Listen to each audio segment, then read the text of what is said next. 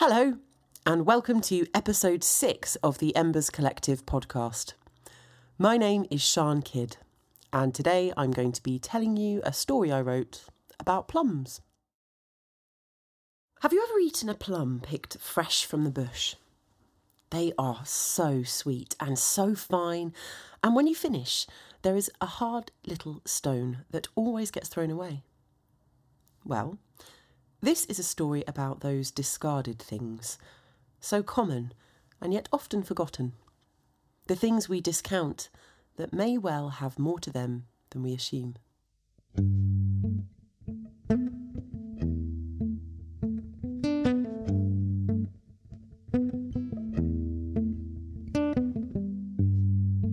Sat in a kitchen, with a large bowl of fresh, sweet plums in front of her, sat a cook, holding a knife, her long skirt streaked with flowery hand marks. She picked up a plum and sliced through the flesh, putting the fruit in a bowl and the stone in a bucket. The fruit in the bowl and the stone in a bucket. The fruit in the bowl and a stone in the bucket. The fruit in the bowl and the stone in the bucket, until there was a great pile of red, juicy flesh in that bowl and a bucket of discarded, sticky stones on the floor. The cook stood and went to the sink to wash her hands, and it was then, while her back was turned, as the water rushed clean and sure from the tap, that the bucket's contents stirred and quivered and churned with an indescribable consciousness, standing up to become something alive and sentient. The creature looked at itself, and then it spoke.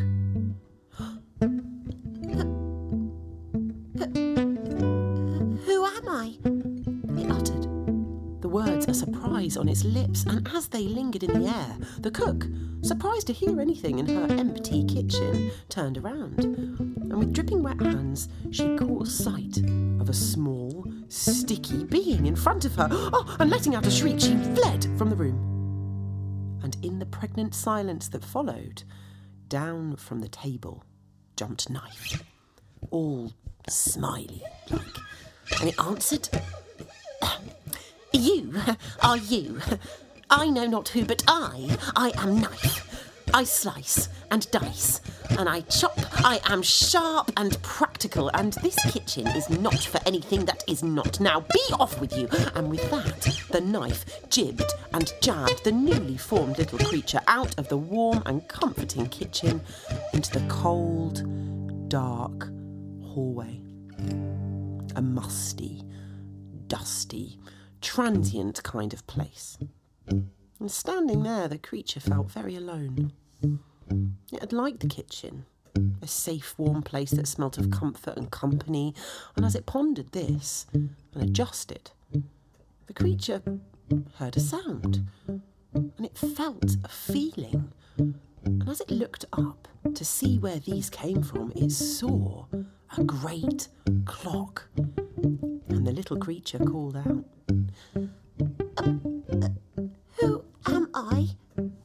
And Clock blinked and pondered and answered, "Well, you are you. I know not who, but I am Clock.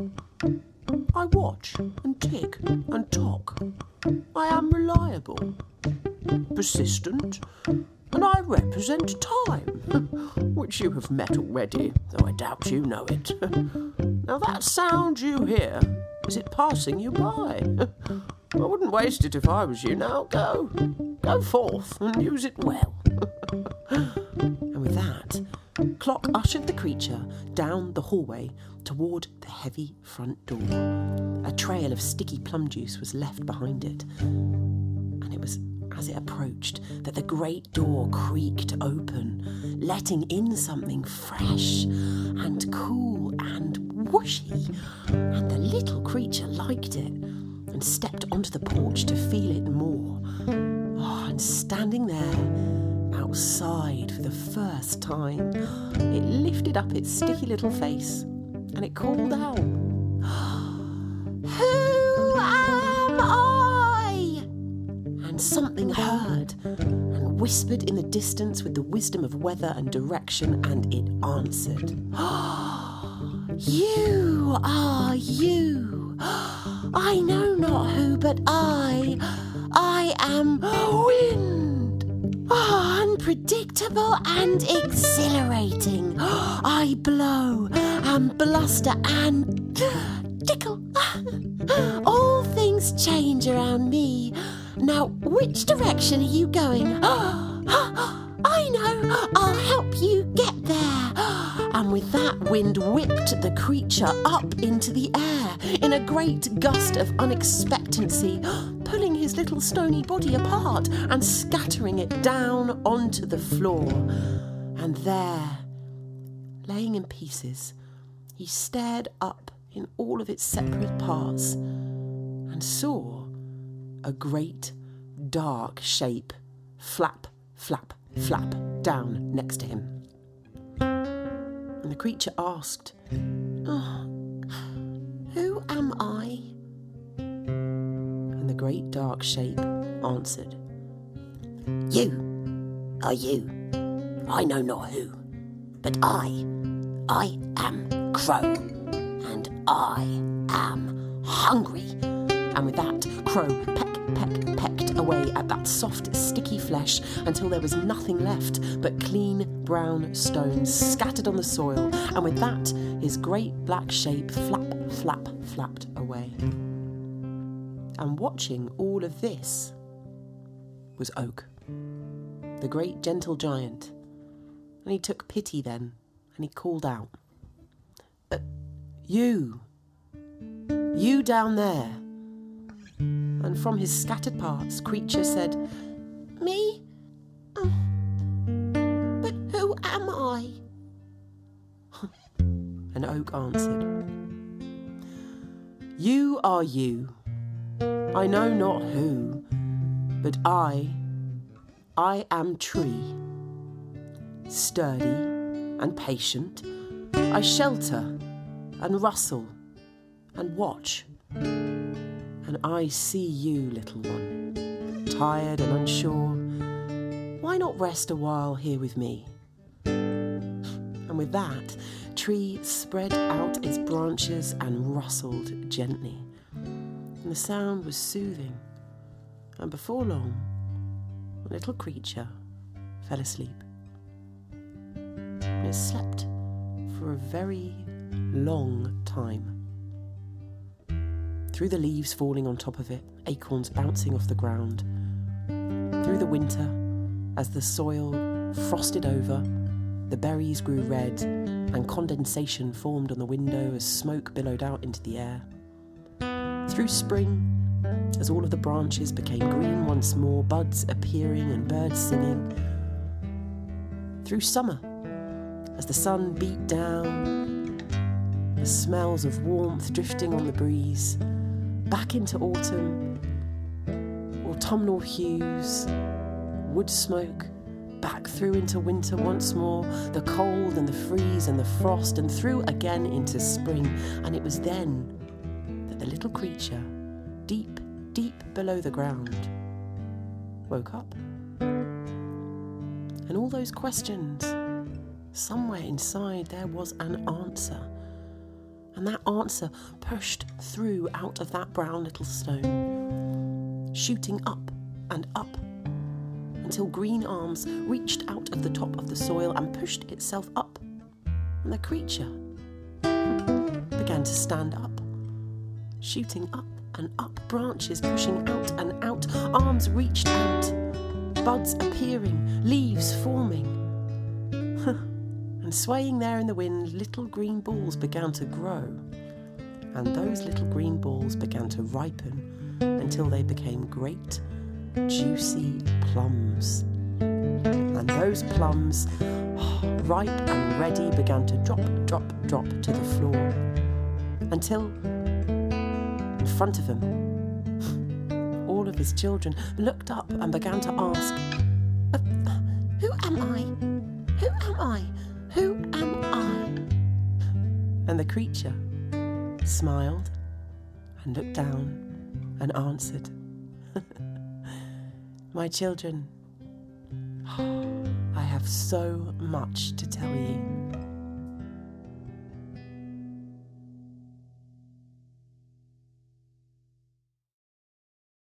Thank you, Sian. That was lovely. So we are here today with Lonan Jenkins and Tim Karp. Hello. And I am Sarah Lisa Wilkinson. So, Sian, will you tell us a little bit about where that story came from? Yeah, so I, some years ago now, was living on a boat for a short period of time, a puppet theatre boat to be specific, and I was a trainee learning how to do puppetry. And while I was staying on there, the lady that runs it has a plum tree in her garden and would periodically bring to the boat very large bags of very delicious fresh plums. Oh, lush. It was really nice. But, you know, there's only so many plum dishes that one person can learn. For sure. Yeah, so plum crumble, plum cobbler, and there were loads. I made loads and loads of plum things. And I ended up becoming quite obsessed with the stones. So I cleaned them, and I've used them in puppet making and stuff ever since. So I guess the seed of the story was from that experience, really, and the idea of the fact that these stones are in so many things. They're called drupes, actually. Really. What, plum stones? Yeah. Drupes? Yeah. Really? Yeah, a fruit with a stone in the middle of it is a drupe. Wow, every day is a school day. But droop as in spelled like when you're drooping? I think, that might be, that's got a whole different meaning. It's like droopy plums. No one wants droopy plums. I think it's more like a DRUPE. Though, I don't know. Ooh. I'm opening that out. I like that spelling. Nice. Please email us with any suggestions. correct spelling of the word droop. Yeah. Oh, so you made puppets of little animated plum stones. So that's where it came from. Yeah, they're kind of used in, I teach found object puppet making quite a lot. And they're part of things that can be used as eyes or just reused. I've got olive stones as well, and the peaches. Peaches are beautiful. You've ever seen a peach stone when they're really old? I think they're just really beautiful things. We don't really pay attention to them. We just chuck them away. Oh, that's a shame. Is the boat you used to work on the Middleton? It company? is. It's the Puppet Theatre Barge. We should plug that a little Oh, bit. I love it. So great. Such a great place. It is lovely. So it's the Puppet Theatre Barge is run by some friends of ours. It's been going for over 30. I believe it's 40 years now. 40, maybe 45. Oh my! Wow. Third generation. Yeah. Independent. Family-run theatre. It's one of the only places in the country that you can see marionette shows all year round. They train people in how to operate marionettes, and I was really lucky to be one of those people. So it's a wonderful experience. The boat is normally in Little Venice for much of the year. It's there now during the winter, and then it travels down the canals to Richmond for the summer. Where it takes the trainee on. So it's a really lovely experience. I was living on the river in Richmond in this boat in a tiny little cabin, and you're you'd clean everything away after lunch and then get ready for the public to come in. So you'd always have lovely fresh cooked food, and everybody would eat dinners together, and you'd have and you'd be learning your puppets and stuff. It was all very magical and very lovely times, and so thinking of all of that is really fond memories. There's quite a bit of crossover with Embers and them actually, because Josh, who regularly does music with us, he's an accordionist and singer, and it's his family who run it, and also Rixie has done voices for them. Talise has done voices for them. I've done a bit of music for them. Dunya's done music for them. It's all a bit of a crossover. And we had a puppet company together called Mirth and Misery, which we still run. We performed a show together for a long time. And I lived with those guys for ages. One big happy family. Yeah. So how did you because I know that you do so much beautiful stuff. How did you start coming over to do storytelling as well from your puppetry? Oh, so I was at an event performing with my puppet company very like early performance, and I saw a storyteller who I still absolutely love called Alice Torrance, who's a friend Alice of Torrance yours. is amazing. We should also plug her. Yes, we should plug her. She's a brilliant storyteller. Runs She a brilliant storytelling night called Story Jam. It's amazing, and her and Lucy do wonderful, brilliant things. But Alice was at this event called Telltales, which ironically is just called that. It wasn't a storytelling event. It was sort of an open forum for short performances run by another brilliant friend of mine called Amy Clamp, and her company Jackdaw, which she runs with another lady called Bethan. And Alice was there performing this brilliant story about a crow that steals the light and puts it in a box inside another box. And she was performing with a Baroque recorder player. And it was just the most... I remember it was like the first time I'd really seen storytelling in that way. And I was completely transfixed and totally hooked. And afterwards I kind of was like, went to say hello and was like, that was amazing. Like, you're amazing and this was brilliant. Like, we should... do puppets, like, can we do this thing? So for a really long time I kind of wanted to work with storytelling within puppetry, not thinking like maybe I could do it myself. And then when the Embers was first formed, Tim called me and was basically like, we're going to do storytelling, do you remember? And you were like, do you have any stories? And I was like, oh yeah, actually I did like write a story about a little girl who turns into like a mushroom girl, and I kind of told Tim the story down the phone, and Tim was like, like let's do that. So I think it was the second event that I came and did when we were at the Star, which one was the pub? The Star by Hackney Downs. The Star by Hackney Downs, and that was it. But it's been a really weird transition because I used to do lots and lots of puppetry performance, and I've now kind of done less and less of that now, doing other things in puppetry, but trying to do more and more storytelling. So it's amazing really to have that, to do that. I remember when you first came to that event, and we've talked about this before, you said like the difficult thing is not having a puppet to hide behind when you're actually doing it, and then when you're telling a story it's just you. And I remember that first event you wanted to have like puppets and stuff and everything, you wanted to bring them. Of course I did. But it's really good, like, because you've like, as much, I think that still would work really well and could be a really nice thing to do at some point, but you don't need that, and you now come and you tell your story, and it's great. And yeah, I really, your stories are always just fucking great. I love listening to them. I seem to remember you hiding behind a book in the first. Oh God, I was disgustingly nervous, and I just had to have like shy. a script or a paper or something, and I was like, oh. But think how far you've come. It's been, from... It's like it's a journey, but it's like very exposing actually. I think when you're when you're on stage as a teller, you're really like, you're you, and you're not performing as such as anything else. You're telling people a story, and they're looking at you to be that. And as a performer or anyone that's been on stage, you're kind of quite used to having either a character or a persona, or for me it's always a puppet. So it's been a real journey of like trying to not feel disgustingly nervous every single time, which I'm still working on. I think it's hugely exposing. Like, I remember the very first story I ever told, and just that idea, because I'd acted before, I was like, I'm just going to go on and just pretend the audience aren't there, do you know what I mean? And I remember seeing storytellers who had this amazing connection with the audience. I was like, that just seems insane. Like, I loved it. That's what I loved about it, but I thought, that's another planet. That's another world. Yeah. But I guess you just learn by doing it. Yeah. And seeing others, like influences and stuff. People like, so lucky to have seen Alice. And I saw you perform with Alice. And we were there. We went to see you. Story Jam. Yeah. Because that's where we met, isn't it? Oh, God. You made me laugh and cry, and I was just like, oh my God, this is so amazing. In that tiny little room. I loved that. It was such a lovely venue, Canvas and Cream. It is such a lovely venue. It is lovely. And really good cake. There's loads of themes in this story, and you've brought in loads of different elements. Do you want to talk a little bit about, the clock and the knife and wind and everything?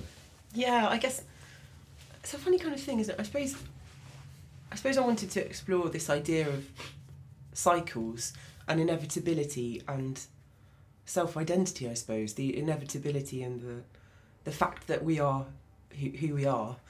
And at some point, it's in there all the time, isn't it? Like, even if it's not very obvious, or, it's quite confusing being yourself for most people. I don't know, maybe some of us don't feel that way. But, I suppose it's all the beginnings are always really comfortable, aren't they? The humble beginnings of, the bucket. And then, this idea that at some point something always jabs you out into the real world, something that's, it's inevitable, isn't it? You're going to have to leave the comfort of wherever you start from. And you always end up somewhere a bit transient, and there's a sense of, time ticking by. And maybe that's me being more reflective because of where I'm at with my life, about thinking like, oh gosh, time does seem to rush away with you and evaporate before your very eyes. And you always get the sense of needing to go out and push yourself. And sometimes you push yourself too far, and we pull ourselves in multiple directions and end up being pulled, whisked away by whatever the wind is that fun or is that romance or whatever that is, many of us have that journey. And then we sort of end up feeling unsure of who we are. Many of us go through cycles where we end up literally in pieces, and that could either be mental health or whatever's happened in your life. And it always seems at those times when you're lowest that something else bad comes along. I don't know. But then sometimes those things are what expose us. They are the things that peck away at us and make us, finally absorb and hunker down. And I suppose I always have this reoccurring theme of an oak tree, I suppose, because I find them really reassuring. And they've always been quite sacred throughout history. And there's a reason why the return to nature and the return to something that's much older and wiser than you, which I always find really reassuring, particularly when I'm scattered in pieces. And just this idea that then to just chill and lie down and rest a while. Sometimes those moments where you take that time to do that is when you truly discover what's there all along. And we were talking about this just before we started recording about Rixie's poem that was on the last podcast about you or you and you being here, and your story actually completely coincidentally has exactly the same theme running through it, about accepting that you are you and that's okay and that's enough, and instead of walking around going who am I, you just need to be okay being you, and that's more than enough, as Rixie said in his poem. What I was thinking about while you were telling it is that, like you were saying, that idea of cycles, but that there's a great talk by Alan Watts, and he talks about how we think that the beginning is birth and the end is death because that's when our consciousness starts and ends, but actually we've always existed in these scattered forms, or whether it's like plum stones, and when we die we actually continue to exist in those forms, and in that way we're actually infinite, like we're part of this much bigger thing. And your story exposes that really beautifully, because the plum stones were there and they come together, they form this creature, it's conscious, is wondering who it is, and then when it dies it goes back into the cycle and becomes other things and passes on. And that's such a beautiful and comforting and humbling thought that we're part of this much bigger infinite expanse of what's going on and returning to nature and everything, and that it sort of stops you thinking about your birth being the beginning and death being the end. It's much bigger than that. I think that's a really reassuring thought. I lost a couple of members of my family last year, and I've always thought that my uncle would be in that cycle. It would have been his birthday today. Happy birthday. Happy birthday. I think you're right. It's important to give yourself like something after, isn't it? And it's not an afterlife in the religious sense. It's a very real returning and being part of something bigger and being part of a cycle. It's in my head and the way I think about it, And it's tangible, isn't it? If you think about nature as being that cycle, you can always go outside and stand in the wind or stand in a field, and it'll be there. Tim, your music on this was really lovely, and I think you and Sean, I find you work really well together. Like the Gomba story with the mushroom, I love what you've done with the music on that, and then this one again, I was listening to it just sounded beautiful. How do you find putting it together and like working on that?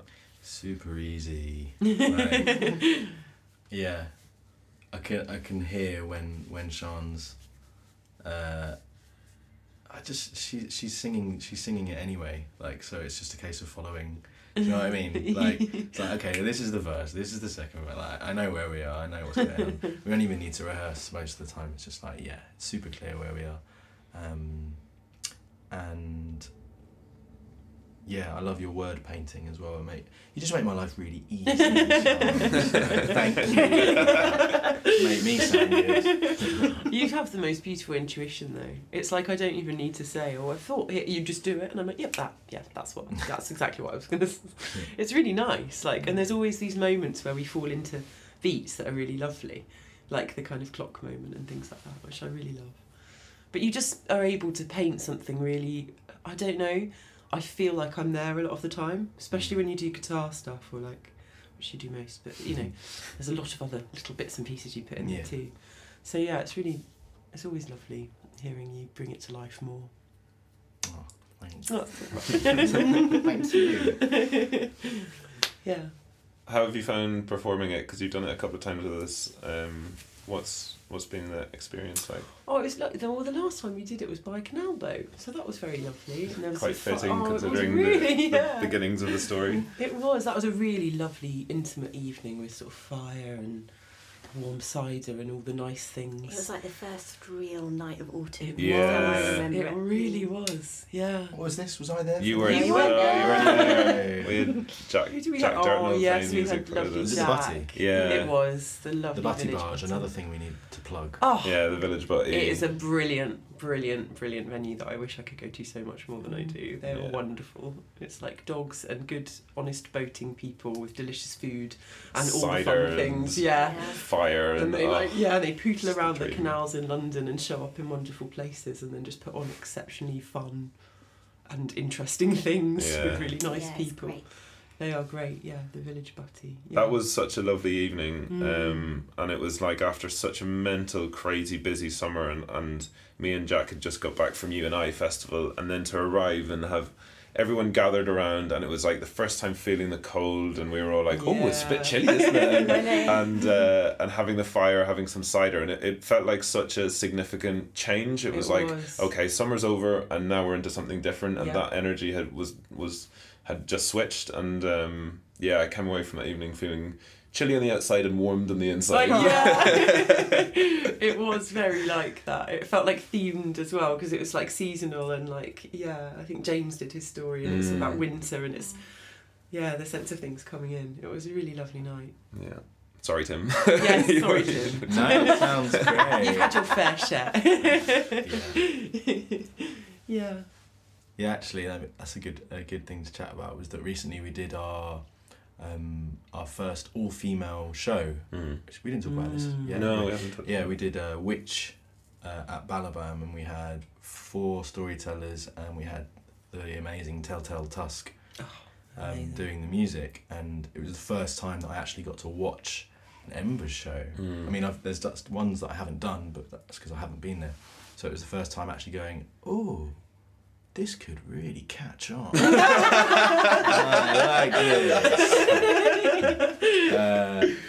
It was such a nice event. I was very, very proud. It was like, wow. And what did you Sarah Lisa and Sean both told stories there, and what did you guys feel of that event? It's so difficult, isn't it? Because when you're in the moment, I mean, it was great. It was lovely working with Telltale Tusk, and it was great working with the 4 of us as well. I mean, I was, what did you use earlier? Disgustingly nervous. Disgustingly nervous. Disgustingly nervous. And I was hideously, horrifically nervous. I remember Sean and I beforehand going, I had an entire glass of whiskey. I full blown was like, oh, this is just because everybody that came was our friend. Like there was a lot of friends in the audience, and it was absolutely rammed, unexpectedly, and it was like felt really significant as well because it was this incredible. Everyone's stories was like really I thought it was actually probably my favourite Embers show, but kind of also because you were all there watching us, but that was also why I was disgustingly nervous. It was a very strange thing to have you and you guys and Sam at the back watching. That was amazing. It was an interesting one from my end because similar to Tim, I've either been performing on the event or not there. Actually, I think I've only ever missed one Embers event, but I've never had the luxury of being an audience member for the entire show and not sitting there thinking about my story or shitting myself or thinking is this working or what's happening or what's wrong, and so I loved being able to switch my brain off and just enjoy it as an audience member.